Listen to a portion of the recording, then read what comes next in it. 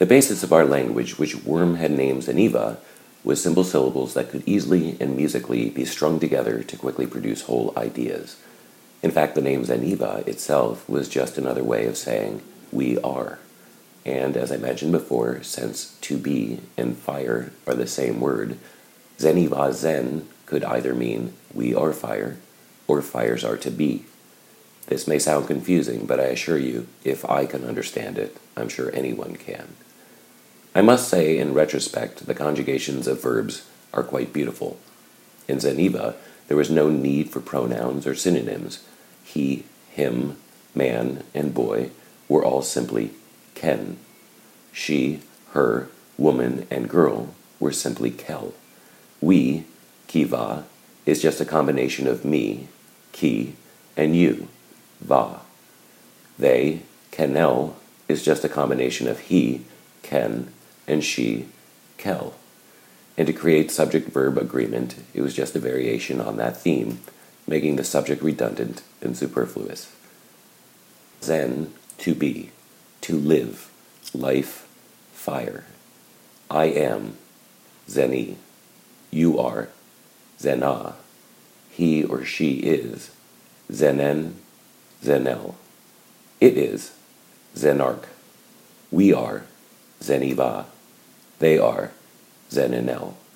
With most languages, verbs evolve to be irregular, making them shorter and easier to say. They're faster on the tongue and more conducive to slang and laziness. Linguists would agree that the same is true for contractions. Zeniva was designed for quick, lazy simplicity, so contractions and irregular verbs were unnecessary. There was no uppercase, no awkward tenses, and very little punctuation. The sounds were simple and consistent, devoid of diphthongs, triphthongs, glides, heterophones, hiatus, grouped consonants, and silent letters. Knowing the root of the verb instantly allowed you access to all conjugations.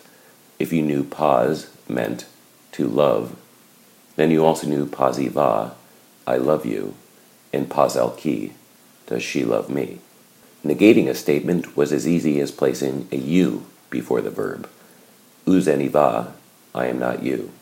Uzenaki, you are not me. The word for blood, zenek, was a combination of life and fire, zen, and water, ek. The word zeniken, blood man, meant brother. I assume zenikel, blood woman, would simply mean sister had Wurm ever reason to coin it. Len meant win and succeed, so obviously lose and fail was ulen. On rare occasions, when necessary, it was also how we apologized to each other. Uleniva, I failed you, I lost you. Uleniva zeniken, I'm sorry, brother. Trust me on the fact that most of our language was crafted by Wurm. I don't have the creativity, ingenuity, or patience to design something this beautiful on my own. But my brother's genius combined with his introversion proved persistent enough to generate a whole new tongue. In his journals, he even created a smarter alphabet and managed to drop it down to 17 characters, providing all the unique sounds of Zeniva in a straightforward manner. Thankfully for me, however, 20 of the 22 journals were in our Phoenician alphabet of 26 letters, so I only needed to translate and not decrypt.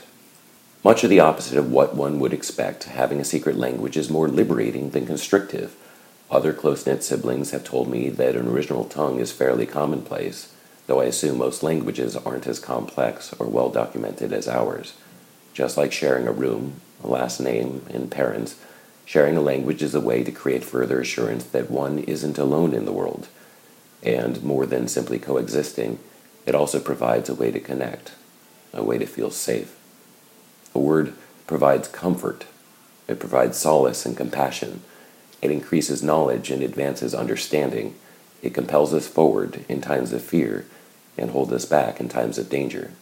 A simple, uttered syllable changes everything. With Wurm, it helped him to communicate with the world by installing a secured line. Through me, his thoughts, desires, and opinions were filtered, washed, and redressed before presented to the public. His cautious voice was my arrangement, for on the rare occasion where he felt compelled to share himself, he radiated the confidence of my disposition. His protests found a megaphone. His propaganda had a teleprompter and a platform. His gooey vulnerability grew a thick candy shell, and Zeniva allowed for nothing to be lost in translation, nothing to be decoded en route, and nothing to expose his insecurities. At the same time, Worm's other voice was growing in harmony. He poured through the tomes of the greats with effortless grace. The imposing vertical stack of the bard was brick by brick inverted in a single summer, with Worm's prolific hand producing notes and reactions that rivaled its heights. The omnibuses of Western and Eastern religions were digested nearly as quickly and absolutely as the Holy Host. Worm had completed his first collection by the age of 9, shortly after Eli had left boot camp for the Middle East. It was an 85-page introspective on war from a religious and literary perspective, written entirely in iambic pentameter and including a 5-page list of sources cited. He called it the Genesis Cycle, 5,000 years of war starting and ending in the Garden of Eden. It was too dense for my simple mind, which was pubescent in the consumption of sports and girls. I faintly remember Worm's conjecture, though, that the forbidden food was plucked neither from the tree of life nor the tree of knowledge, but from the vine of greed. And it was, in fact, a cluster of grapes that Adam gave to Eve, one that with every fruit ingested created a growing feeling of emptiness and hunger. Interestingly enough, 6 years later, Worm would revisit this theme with his first foray into writing for the stage. The script was called Second Son, and revolved around the idea that if the angel was 1 second delayed in appearing before Abraham, he would have been unable to halt the filicide of Isaac.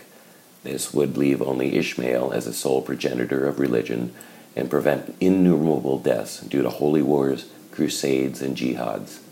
Even in his first work, in which I was cast on our high school stage as the woeful Abraham, Worm's subject matter danced lightly around the trials of siblings.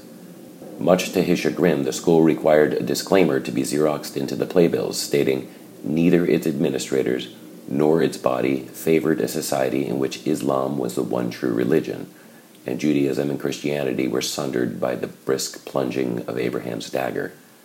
A better use of the space, Worm muttered, was a sermon on the dangers of truancy.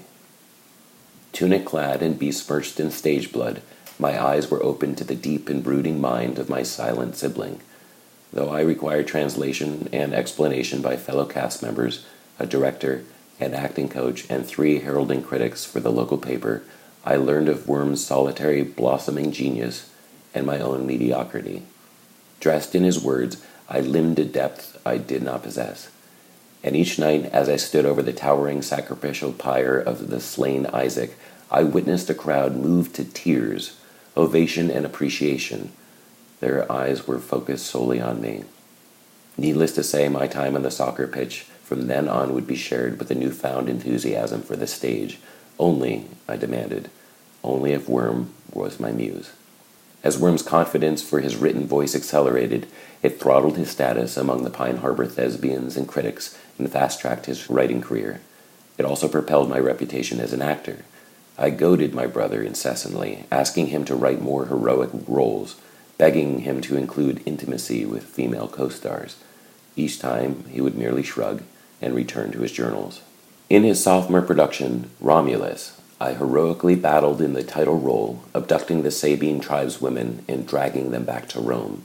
There, in Worm's magnificent prose, I proselytized on the expansion of my empire among the Roman legions. Before the SPQR in public assembly, I praised my father, the god of war, in tyrannical diatribes. Only in private did Romulus fall to his knees, secretly praying to his fallen twin, Remus, beseeching him for guidance and meaning. Women clung to the tails of my toga, and on more than one occasion did I deflower a Sabine actress backstage. I bragged to my brother and told him of the spoils of war. He only nodded.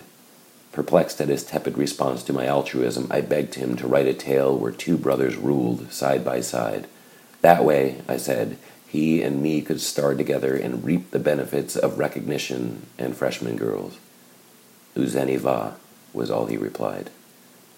I am not you.